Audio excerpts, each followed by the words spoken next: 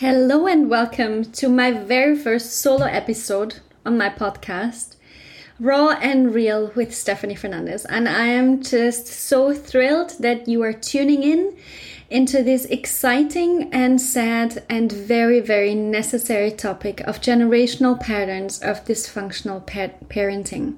And the question that I receive a lot as a parent-centric coach and therapist is, how could I ever slip into these patterns when my child does something and I correct them or I punish them and I hear my mother speaking? And I cringe. I hate it. I told myself and vowed to myself that I will never ever parent like she did. And I think the question is quite a complex one that I want to break down today, together with you while you are here.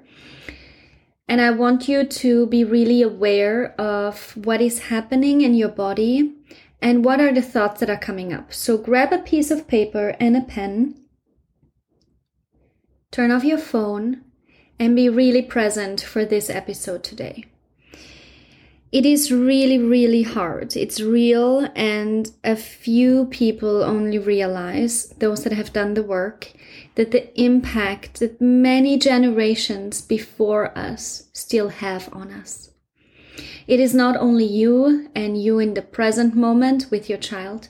It is that you carry beliefs from your parents, that they carried from their parents, and they carried from their parents. It's the impact of trauma that still does influence us because we carry it with us. So let's say your grandparents grew up around the wartime and there was a lot of abuse. There was domestic violence. There was a lot of unemployment, and it was just so hard to deal with all those insecurities and unknown things that were happening around them. Your broken family, the husband had to go to fight for the country, and the woman stayed behind with a bunch of kids, not knowing, how to make money for food, how to survive. And that is a trauma that takes away the opportunity to be nurturing and loving and kind because your very existence is in danger. These kids, that bunch of kids that mom had to take care of alone, not knowing if her husband would ever come back, not knowing when the war would end, not knowing if there will ever be some sort of calmness, stillness, happiness, enjoyment in her life. These kids were your parents, growing up in a home where the mom was constantly in fight mode. Or she was frozen. She just couldn't do anything because the pain was just too big to bear. That means that your parents were very likely to grow up with emotional avoidance, emotional neglect, with financial stress, aggression, with very limited access to healthcare. If somebody got sick, that often meant we cannot do anything. And sometimes they died because they couldn't reach a doctor, they couldn't have that access. That is tough. It's dangerous. It's a dangerous place. It's the opposite of safety. Even though the war was already over when your parents were born, but the post-war time, with high unemployment, with famine, with finding a new way of doing things, rebuilding a country, rebuilding a nation, but still having that financial stress. What if I will lose my job? Then I will have nothing. I will end up with nothing, just like my parents. Not being able to show love because they haven't experienced that from their own parents. You put food on the table. You have a roof over your head. You have a job. You survive. This is already much better than what your parents had when they were young. And I think a lot of children grew up thinking and hearing, there's nothing to complain about. You have food, I'm here. There's no war, you're safe. So don't be sad, you have no reason to be sad. Why do you always want more? You have everything you need. Asking for more is greedy. And this is when you come into the picture. You were raised by parents who didn't have that emotional safety, that inner safety, who grew up in a world of sexism, in a world of gender roles that are so strict that if you would break out of those, you would that would mean that you're not part of the community. That would mean that you don't belong. That would mean that you are the outcast. And you know what it means to be the outcast for a human? It's dangerous. Our mind is here to protect us, to ensure our safety, to ensure that we survive. Being an outcast means it's not safe to survive. It's not safe to be. So that's very tough. And that's real. That is generational trauma. And that is unfortunately not very well known. And it is not very well known that don't take any of these things personal that your parents ever did to you, that your grandparents did to them. All they did was to survive. But what we can actually, how can I say this? What we can actually criticize is a lack of consciousness about it. Because when you grow up and you are an adult and you have a family, it is your responsibility to decide how you react and respond. It is your responsibility to understand your shortcomings as a parent and then to move on from there with the support of a therapist, with the support of a coach, with the support of friends, going inwards and understanding, why am I so reactive? What are these words that are coming out of my mouth? Why am I telling my child, if you don't tie up your toys, I will throw them away because you are neglective to your toys. You don't care about your toys. If you would care about your toys, you would tie them up. You would put them back into the basket. You want more toys, more, but then you never tied it up and they are just laying around and you lose them and you don't find them back. You don't find the pieces. I paid for this, so you better take care of it or you will never ever receive anything from me again. Why is it that you're saying this? Very often it's because maybe you have heard this from your dad. Very often it is because this is what you've heard from caregivers. The judgment, the shame and the blame sit deep in generational trauma. In these generational dysfunctional parenting patterns.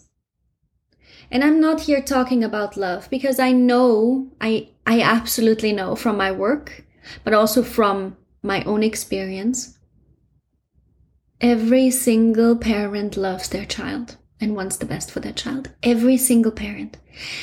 The thing is that love has nothing to do with how you behave and how you parent. Unfortunately, if we could solve everything with love, how amazing would that be? But I tell you a secret. In the work I do with my clients and the work I did on myself, there is this very important piece of the puzzle. The self-love, the self-acceptance, and the self-forgiveness. And if you meet your child with empathy, with curiosity, this is what your child will receive as love. Being present means she loves me. Listening to me and taking me seriously means she loves me. Understanding my truth means she loves me. Making an effort, even though she's tired, means she loves me.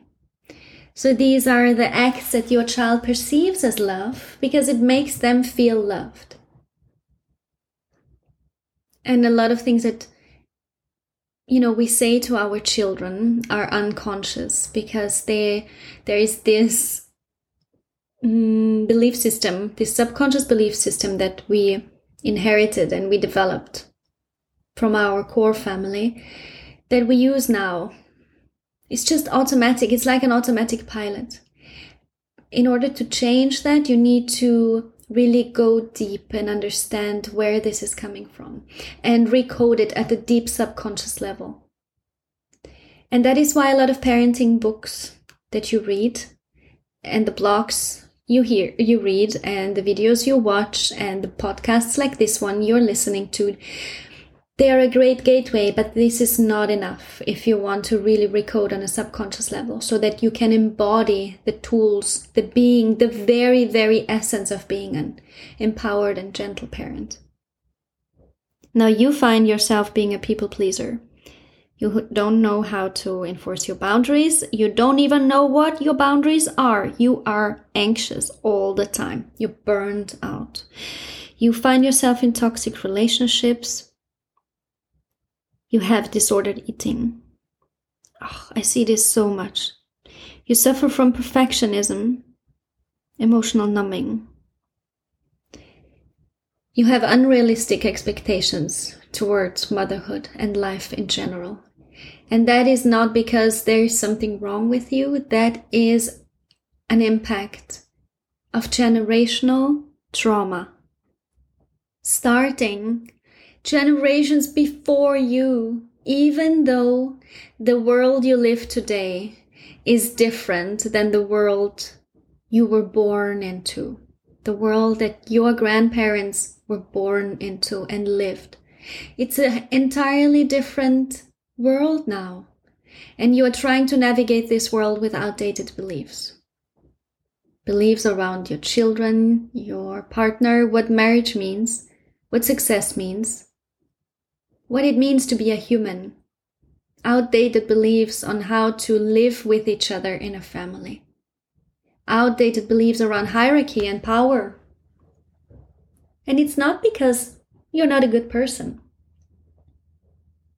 And that is very, very liberating to understand and to feel finally. I am not a bad person. I am just hurt. And I am carrying this hurt and the pain from many, many generations. And it's super scary to be a cycle breaker. It's difficult to walk new paths. It's difficult to even walk a path that is not there yet. But we need people like you. This world needs cycle breakers like you with a vision that you can do things differently and be okay. And be more than okay. You're not an outcast. You are a visionary leader. If you dare to break the cycle of dysfunctional parenting patterns, you're leading an entirely new and healed and resilient generation. You're raising kids, the future leaders. You're raising boys that are emotionally available. You're raising boys that break the stigma around emotions in men. You raise girls that have a voice, that are confident, speak up for themselves, that know their value and don't undersell themselves, that don't stay in toxic, abusive relationships just because they think they cannot make it alone, or just because they have 2 kids, 3 kids. You're raising an entirely new species of humans with the work you're doing as a cycle breaker. And if you are already on a cycle breaker journey, I know that it's hard and I see you. I know these things are tough to navigate because you don't have a blueprint. I know it's tough because you don't have the support. You feel very lonely. You are quite doubtful, is this even the right thing that I'm doing? Especially around the holiday times like now, when you go to visit family and they are telling you that you have to punish your child because otherwise they will step on you. Otherwise they will not know boundaries. So go punish them for their bad behavior. That instills doubt in you because you're not even sure, because you don't have the blueprint. Is this actually working? And for that, it's so helpful to refer back to evidence from scientific research that is looking at the needs of a child and how positive parenting can actually make an impact on their future. A lot of presence, a lot of love, understanding, curiosity, empathy, listening, validation makes such a difference in the emotional state of our kids. If you are a cycle breaker, I see you. I hear your struggles. I work with cycle breakers every day. And many of them are stuck because they don't know what the next move is. You already started, but you're not quite sure where to go from here because now it just seems too hard. And the thing with these cycle breakers, and I'm one of them, is that you will quickly realize that the work is never done. So you're breaking the cycle because you don't want that your child experiences the pain that you did growing up. You want your child to feel safe around you, to come home when they are grown up, to come home from the holidays because they love to, not because they feel obliged to. You want them to feel welcome in your home, even though they don't live there anymore. And we say this with small kids or school kids often, you can always come to me if you have a problem, unless your child feels that they will not come to you. And they won't come to you when they are older. And then you find yourself old and lonely because your child prefers not to spend time with you. Because they never liked to spend time with you in the first place, because it seems like you don't like to spend time with them, because you were not present, you were judging everything they did, you were criticizing everything they said or did, their decisions. And I know you love them, but it takes so much more than just love. So in order for you to be a successful cycle breaker, I urge you to get comfortable with the idea that the work is never done. There will always be something that triggers something new. There will always be a new situation that you thought, oh my God, I already worked on this. Is this really coming back? How come this is coming back? I thought I'm over this. We as humans, we're so complex, and we're not only carrying our own experiences, we are carrying the experiences of all the generations that came before us. So even though you think you have dealt with something particular and that you're over it, it could be that it's coming back, just in a little different shape or form or color, intensity, from a different angle, from a different viewpoint. And the beautiful thing is that this is the potential for unlimited growth, where you can be as a parent, as a human, in 5 years from now, is something that you cannot even imagine. But going on this journey with the support of a coach or a therapist to break the generational cycle, to embody a completely new way of being a parent, holds so many possibilities. And I wish this for you. I do wish for you that you have and see the possibilities that life lays out before you, that you don't get distracted by whatever somebody says, by the voices and opinions of others that you think you should listen to. The truth is, you don't need to listen to anyone. Your truth is the only thing that is important.